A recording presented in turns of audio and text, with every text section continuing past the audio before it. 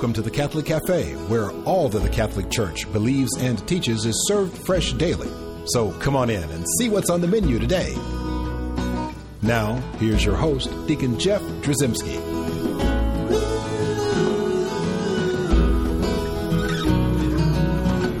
Greetings and welcome to the Catholic Cafe. I'm Deacon Jeff, and I'm sitting in the luxurious corner booth at the Catholic Cafe.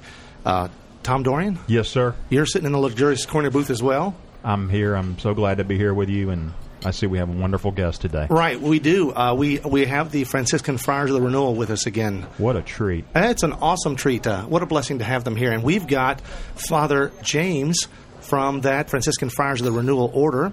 And Father James, welcome to the luxurious corner booth. Thanks, Deacon. Very nice to be here. Well, you know what we want to do is we probably want to start. I think we're going to talk a little, let's call it history, but I want to say history because, Father, we have a lot of people that listen and they're driving right now. And what I don't want to do is get them into this boring history lesson and they start swerving and driving off the road, right? Exactly. So if it starts to get boring, I'm going to give you a secret sign or something you can't see on the radio that says, "That's too boring, Father. Let's keep moving." That's right. And I'll give you a secret sign back again. Oh, thank you, Father. A blessing. I'm sure you're going to give me a blessing. Definitely. Well, wonderful. Thank you for joining us. And so we're going to talk a little bit about, your order, but kind of want to focus in a little bit to start with on St. Francis. Right? And a lot of people know St. Francis from some of the stories of St. Francis, and some people kind of know him to be perhaps an eccentric, in the town. People thought maybe he was a little strange or a little off. And there's a lot of things about St. Francis that a lot of people kind of know, but we'd love to talk to you about how your order just sort of patterns themselves after St. Francis or his life. And so let's start by talking maybe about where the Franciscan Friars of the Renewal come from in general. How did you all get started? Well, the Franciscan Friars of the Renewal was started in 1987 by 8 Capuchin friars. Capuchin Franciscans, a branch of the Franciscan community. Now, you just said Capuchin, and now we have cappuccino here in the Catholic Cafe, but yes. I don't think it's the same thing. What are the Capuchin friars? Capuchins were founded in the 1500s, and it was a reform of the Franciscans to live a stricter interpretation of the rule of St. Francis. So they were more eremitical, and they worked a lot with people in plague victims. So a very strict reform, wearing beards, and very strict on poverty, chastity, and obedience. And that's where the Capuchins started.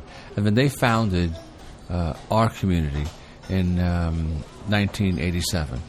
8 of them left the Capuchin provinces, that they were in 2 provinces, for a renewal, personal renewal of the community. So we live the Franciscan rule of life based on the Capuchin identity, so a Capuchin flavor to it, if you will. Right, and now you're known as the Franciscan Friars of the Renewal, and so people always want to ask that question, what exactly are you renewing? What does the renewal part of that mean? Well, hopefully we're renewing ourselves, because renewal has to begin with oneself, conversion with oneself.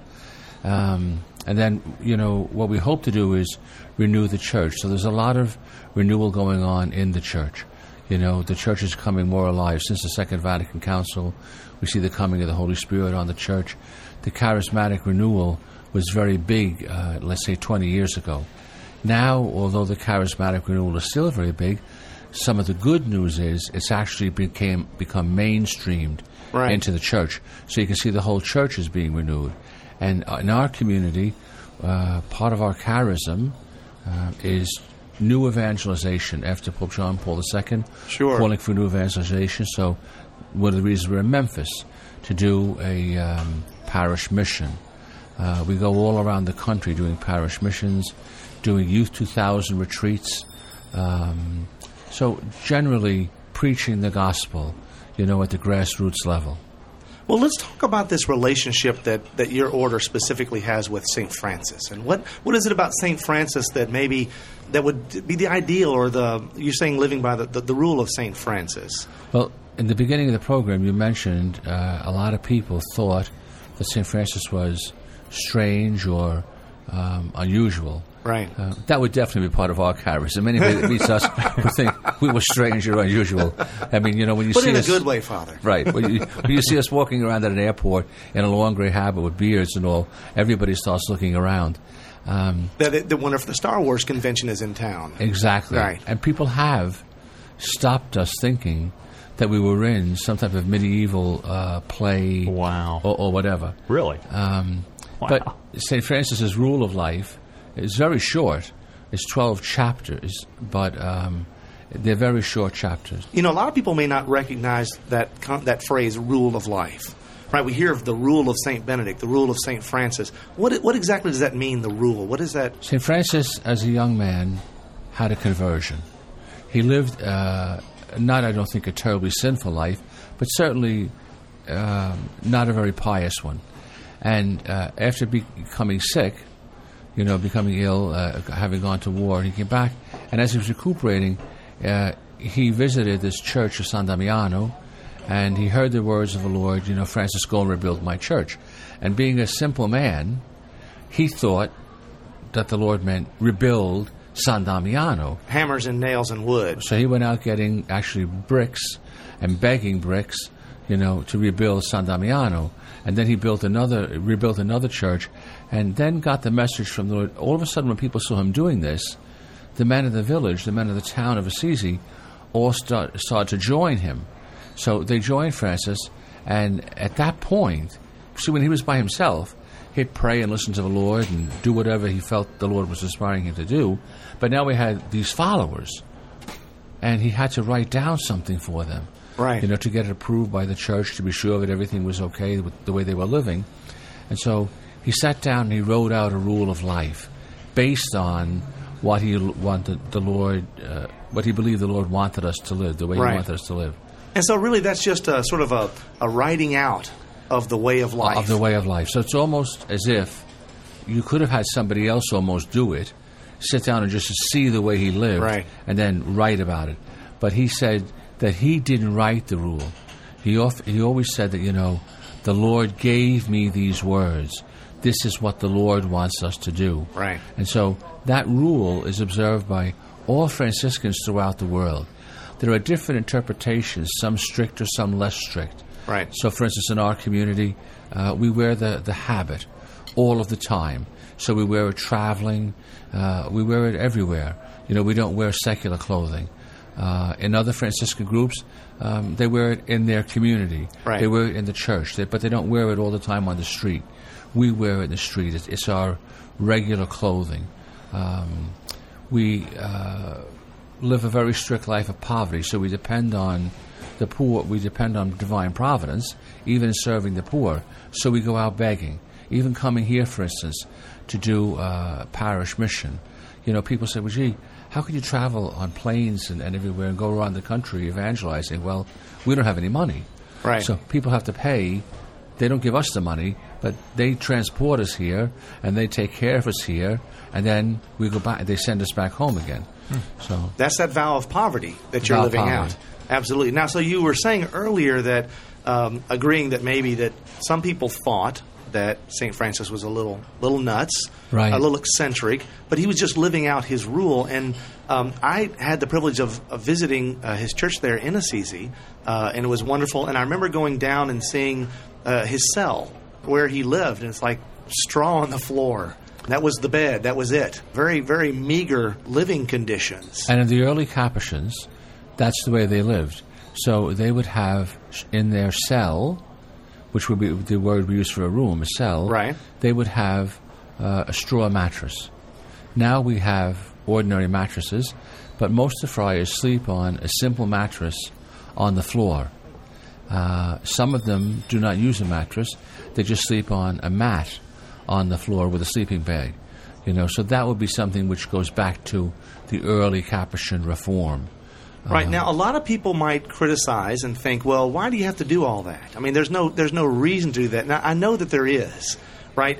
Because I know that when you internalize some of that, it also is reflected externally, right? And what people see. You say you go to airports and people see you in that gray habit, and immediately, their eyes light up. I know that when you've been at some of the schools that you visited, just on your visit, the kids are just attracted. They come instantly. They see that. They're just attracted to that humility in a way that they maybe don't even understand. Mm-hmm. It's interesting because people think our life is very difficult.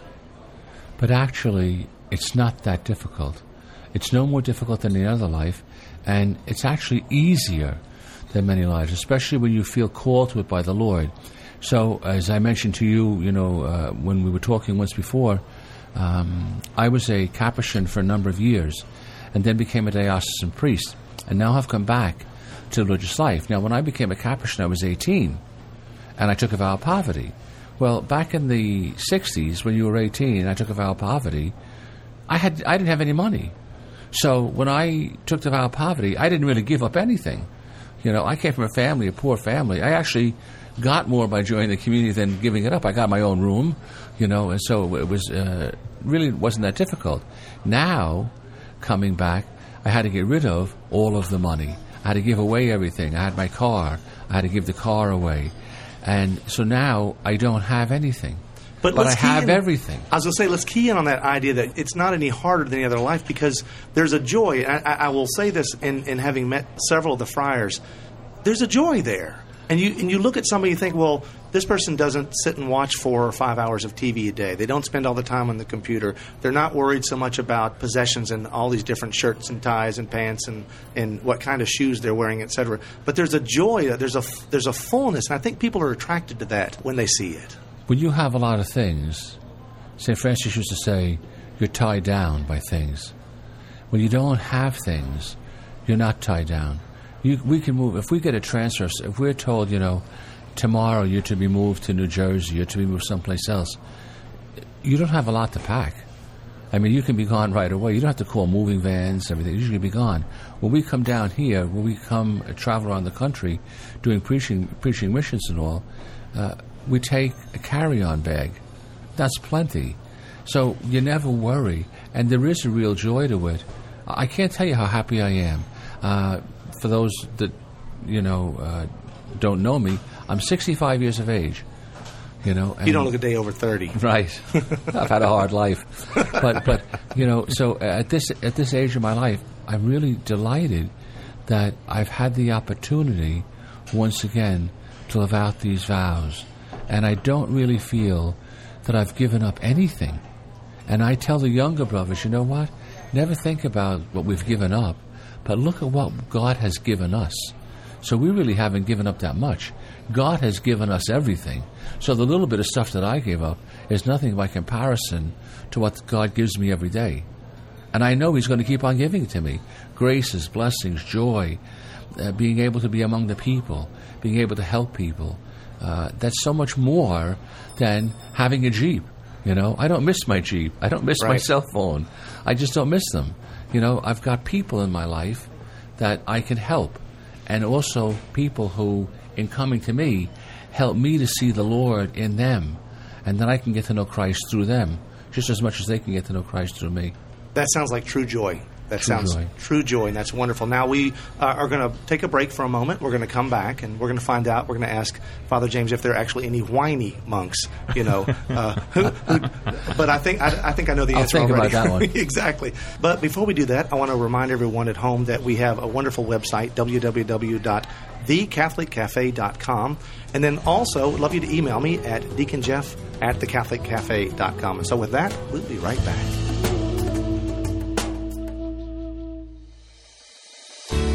I'm Bess Drzymski, and this is another great moment in church history.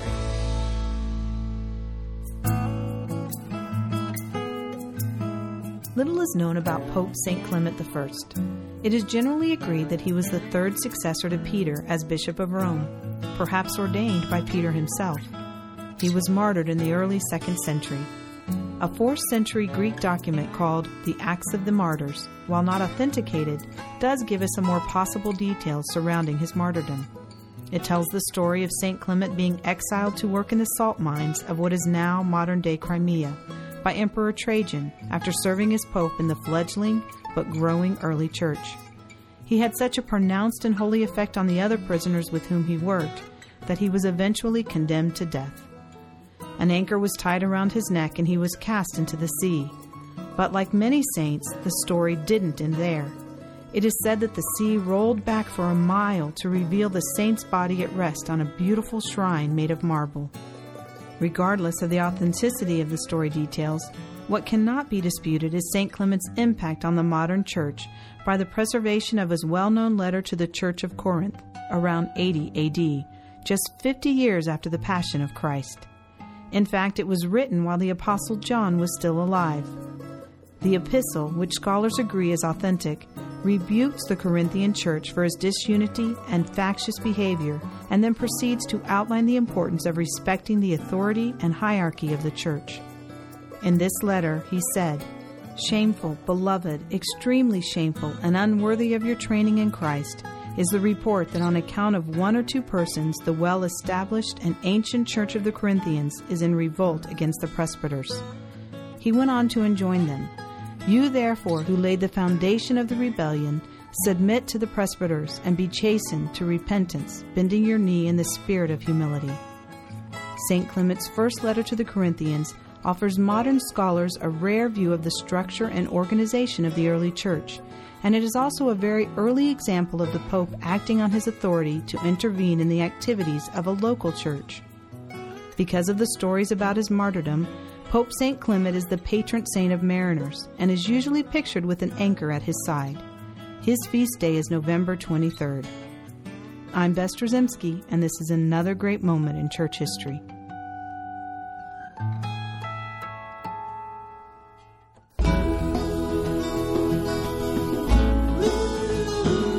Welcome back to the Catholic Cafe. Here's Deacon Jeff.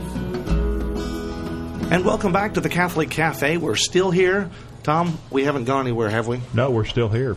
Wonderful. Sitting now, on the edge of our seats. That's right. You're getting ready to tell me that you're going to give me all your stuff. Because I can't wait.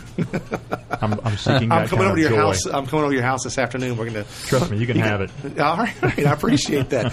And we're here with one of the Franciscan Friars of the Renewal. We're here with Father James. And Father, we were just talking about the fact that we have all these joyous monks, right? And because they've filled themselves with the Lord. You know, it's so hard to fill yourself with God if you're filled with other stuff, right? And so You've talked about that from the friars, how you guys do that. But the folks listening at home are saying, well, you know what?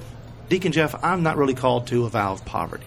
I don't live in community. I don't have everything taken care of. I live in a house. I got a mortgage. I got a car. You know, and then that kind of builds up. And how do people experience that sense of poverty or detachment? How do they do that in their everyday lives? Well, I think again, it's a sense of detachment. One of the funny things that happens to me, has happened to me many times, is I'll be walking down the street, and somebody will say hello. And I'll say, "Hi, how are you?" And they don't even look at me. And then I realize that they're talking into a cell phone. Oh, yeah. I thought they were talking to me. You know, you're online with somebody in a supermarket. We don't usually go to supermarkets to buy things, but we do go and beg milk and stuff. And you might be online, and you hear somebody starts talking behind you. You think they're talking to you, so you walk around, and everybody seems to have cell phones attached to their ears. Mm-hmm. And you've even seen people in restaurants, two people having a meal together, they're both on cell phones. Right. You wonder, are they talking to each other by cell phone, or are they talking to other people? Well, I was also just in a restaurant just about 2 weeks ago, and Dad was on the phone. Mom was doing something, but like the two kids, each of them had some kind of little electronic device. So here's a family dinner, and no one's talking to anybody. Exactly.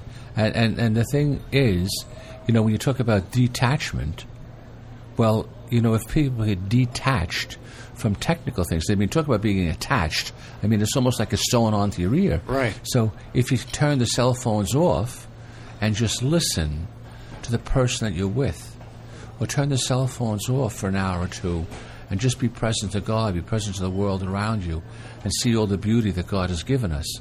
I think of a story. This is when I was a hospital chaplain as a young priest, and there was this young girl in the hospital. She was about 13, and she was dying with leukemia.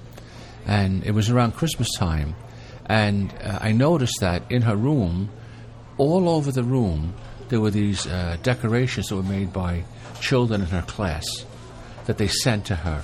All these, you know, Christmas balls and all decorations, all hanging. And I thought it's strange the hospital is allowing all of this clutter, because if they have to get into the room quickly, they can't. As I got closer and closer to Christmas, I noticed things were disappearing. And I'm thinking, that's funny. They must be all of a sudden cracking down on this. And then on Christmas Eve, before I went home, I went into the room. Her name was Susie. And she wanted communion every day, 13 years old. And she said, Father, if I can't receive communion because of the treatments I'm getting, my mouth is too sore, come and give me a blessing. So when I went in on Christmas Eve to see her, I know she called me over, and she said, Father, she said, see that ornament over there in the corner? I want you to have that. That's my gift to you for all that you've done for me. Amen. And that's when I began to realize what this young child that was dying was doing. These things that people gave her, she was giving away to others. God gives us so much. What do we give to other people? Do we spend time with other people? Do we spend time caring for other people? Or are we just so preoccupied with things that we forget about the people? And that's why I think detachment is so important in families and in the world, because God has given us a beautiful world. And as wonderful as technology is, and as many good things that we can do with technology. Well, the Holy Father has just come out recently, the last World Days of Communications, in the last 3 years, he's written specifically about the importance of using this in the new evangelization, of evangelizing with digital media. So there is a very good use for it. Right. But unfortunately, a lot of people become so attached to things like that, for instance, television. People are watching television all the time. We don't have televisions in the friaries. And the reason we don't have television is not because of poverty. And although there's lots of junk on television, we don't not have it because of that. But we have it because it would take away from our community life. You know, you Right. might spend too much time watching the television and not being attentive to your brothers. So this whole idea of being detached from things in the world. I joked the other night at the mission where when I was a kid, if you did something wrong, you'd get sent to your room. I said, now if a kid does something wrong, there's no point in sending them to their room because they have their own Right. television, their own telephone, their own internet.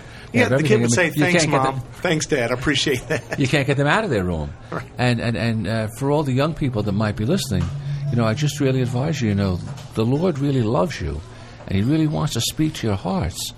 And, you know, so in order to do that, you have to try and sort of like put aside the things of the world and pay more attention to that still small voice that's within, because it's being drowned out by all of that's going on around us. All the noise. You know, even you said for the young people, but even for adults. I just made a silent retreat, never made one, and it took me a good 24 hours just to get that noise in my head to die down because of all what you were talking about. Yes. So even adults. It's an important thing. And also, you know, the people were making an argument years ago for wearing uniforms in public schools because they were saying that kids were competing so much about, Right. you know, that the poorer kids didn't have the nicest clothes and all. And, you know, when you stop and think about it, we get so preoccupied with things. Wearing a hat, I'm not suggesting that everybody out in the audience wear a habit, you know. But can they order those online if they... They have to go back in time. You need a space machine. But, you know, the reality is your clothes, the things that you wear are not what's important. It's you that's important. And that's why, you know, the color of your hair, the length of your hair. Now, naturally, there's codes and, you know, of proper dress and all, and even in the way people should dress and going to church. But the Lord loves each and every one of us. And it's not about the things that we have, and it's not about the things that we do, but it's about the relationship we have with Him, and just giving ourselves totally to Him. Susie, at 13, knew that, Right. Mm-hmm. and taught me, a young priest, what it was all about, you know. Mm-hmm. Now, I guess it's important also to point out, especially to our listeners who are probably sitting and listening on a radio or in a car or whatever, that you're not suggesting that everybody in the world just drop every physical thing that is a thing and say no to that, but to integrate that sense of poverty into their lives, that sense of detachment, especially at specific times. And one of the beautiful times that we do it in the church is during Lent, when it's a time to stop and reflect and go into the desert, as it were, spiritually, but maybe also physically, when we give things up, when we cut down on certain things, when we as a church fast on our fast days, but also days of abstinence, where we say we're going to push this stuff away now so that as we empty ourselves, that God could then fill us. Exactly, and because when we do that, we change all of our focus. So it's like Tom was just saying before, when you go on a silent retreat, all of a sudden now, what do? I don't have my cell phone, I don't have this, I don't have that. The meals are very simple. What do? We begin to think. Right. We begin to think more. And as we begin to think more, we begin to reflect more and reflect more on our lives and, what God might be calling us to do with our lives. So we have that time is created, when we detach from things, and when we spend this time in silence, or in even, you give up, for instance, candy for Lent. Right. Or you don't eat between meals for Lent. And maybe after a while that might be difficult, but then you might be watching a television show and you might see in an infomercial, you might see a child in Africa with a bloated stomach. Right. That's starving to death. And here you are just making that small sacrifice. So now all of a sudden we begin to realize, that we have so much and other people have so little, and that changes the way that we live. Because now our focus has changed. And the next time, sometimes we'll say, oh, gee, I'm starving to death. We don't say that so much anymore. Because we begin to realize we're not starving to death. Right. Because we have more than we need.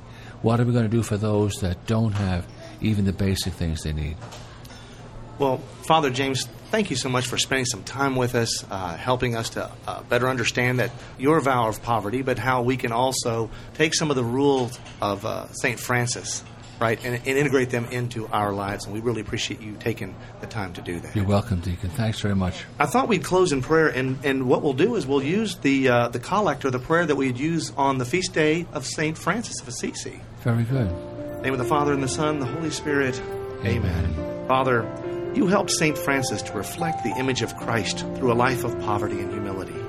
May we follow your Son by walking in the footsteps of Francis of Assisi and by imitating his joyful love. Grant this through our Lord Jesus Christ, your Son, who lives and reigns with you in the Holy Spirit, one God, forever and ever. Amen. Amen. In the name of the Father, and the Son, and the Holy Spirit. Amen. Amen.